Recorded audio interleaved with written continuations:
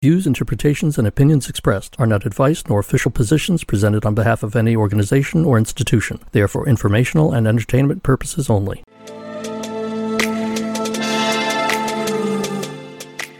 In this episode, Ryan shares more specifics of his theology and belief, the paradox of calling oneself a Christian in spite of misalignment with institutional doctrine, and his perspectives on salvation.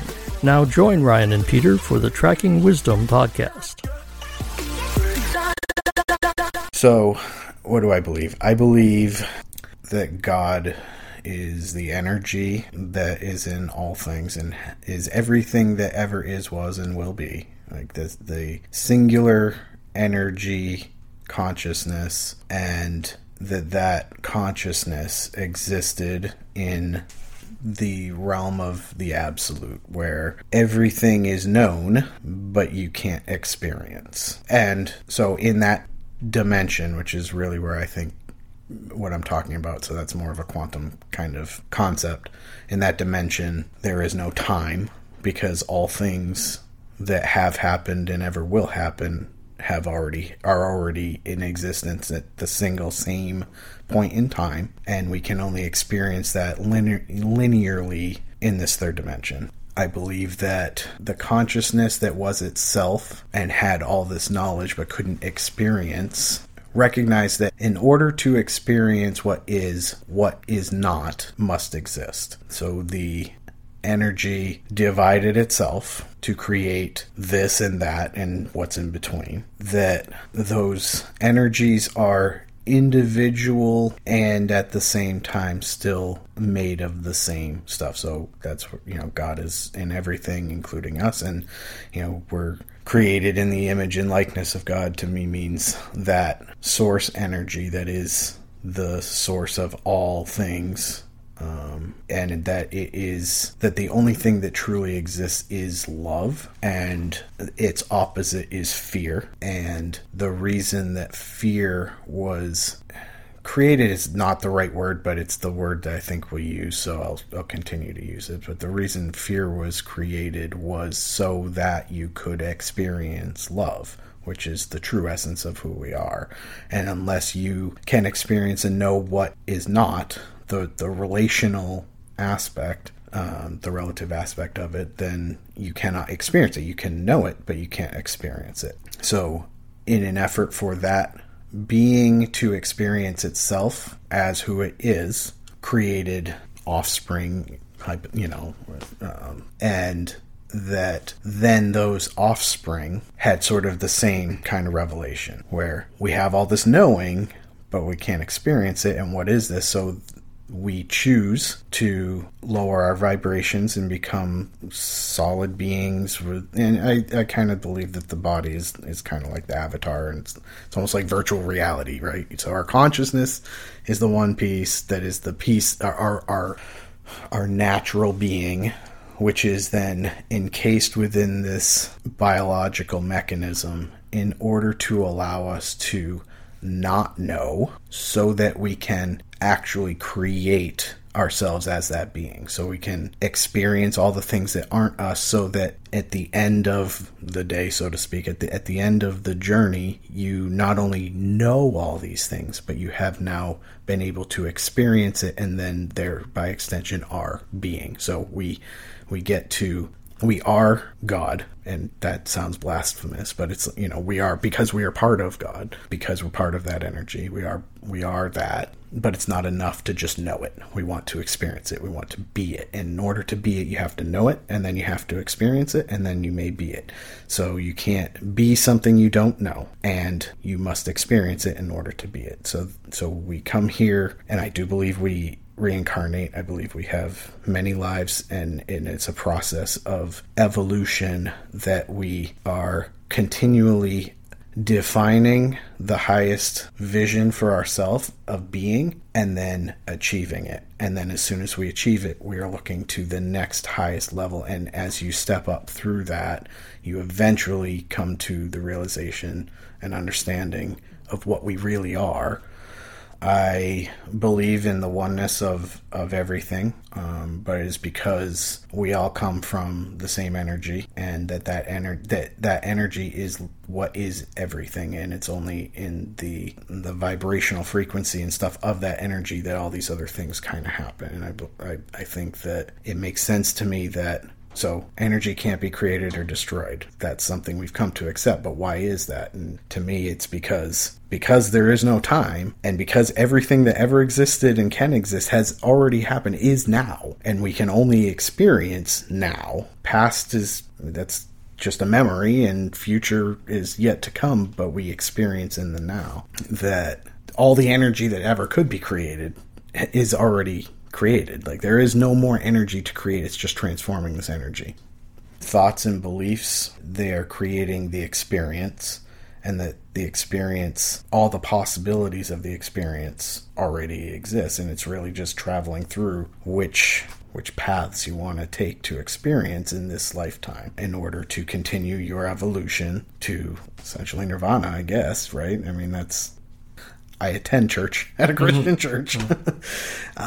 And when I read the teachings of Jesus, I believe that Jesus was also in that same understanding. And I think the same understanding is Buddha. And, I'm sure many others, they're trying to teach the same thing, that you have the ability to impact this world, but we've been conditioned to not know that, and because of that unknowingness, we then cannot experience it. So you have to know it, and then you can experience it.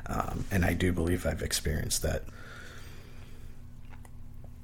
I believe Jesus was born and was evolved enough as a spirit so that when he became incarnate in this earth, had enough insight and knowledge in these things, and was possibly or asserted as the Messiah because he existed within that ancient Jewish culture, and that's kind of what they were looking at. But I think he saw himself, and I think the more appropriate term is the Son of Man, which is, sure, there's this cultural, religio-cultural thing of the Messiah, which was expected by this group of people, and that he could fulfill that, but he was fulfilling that in that being the Son of Man, being the son of humanity, to help humanity understand that it's about love.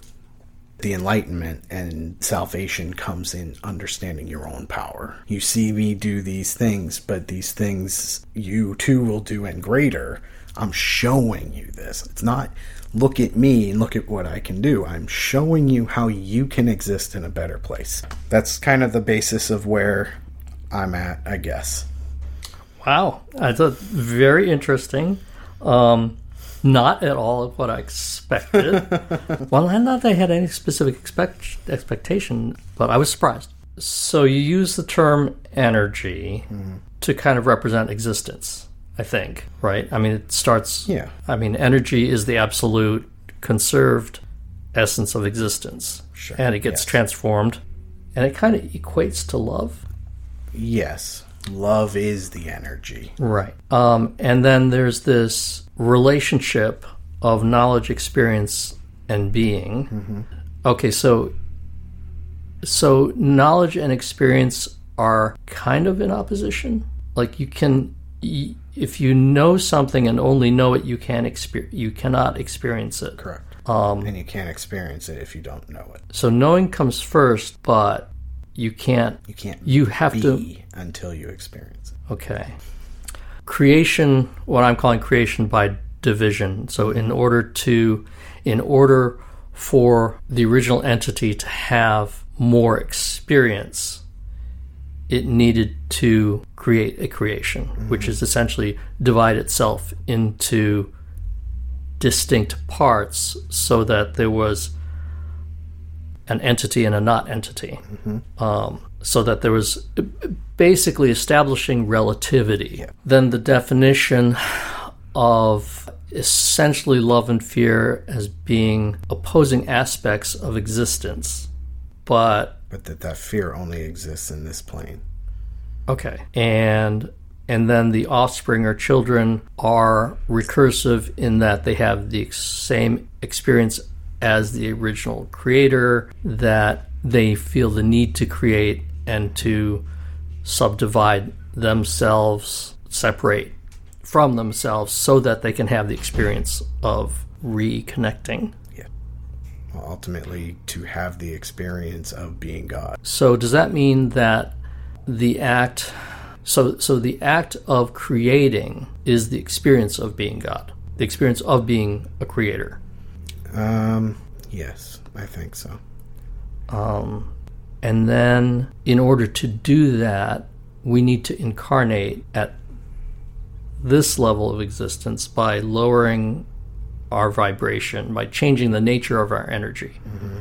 So because we lower our vibration, we then incarnate on this plane and are able to engage in the cycle of creation and experience. Mm-hmm. Is that pretty close? Right? Yeah, pretty much. I have the gist of it, but I don't feel like I really understand. I mean, so the first thing I wrote down was energy, because that is common parlance, mm-hmm. right? In, I don't know what you call it, I guess I would say New Age culture. Mm-hmm. And what was interesting to me is that you then brought it around. I think you clarified that you mean energy in the sense of physics, using energy that is mm-hmm. neither created nor destroyed, mm-hmm.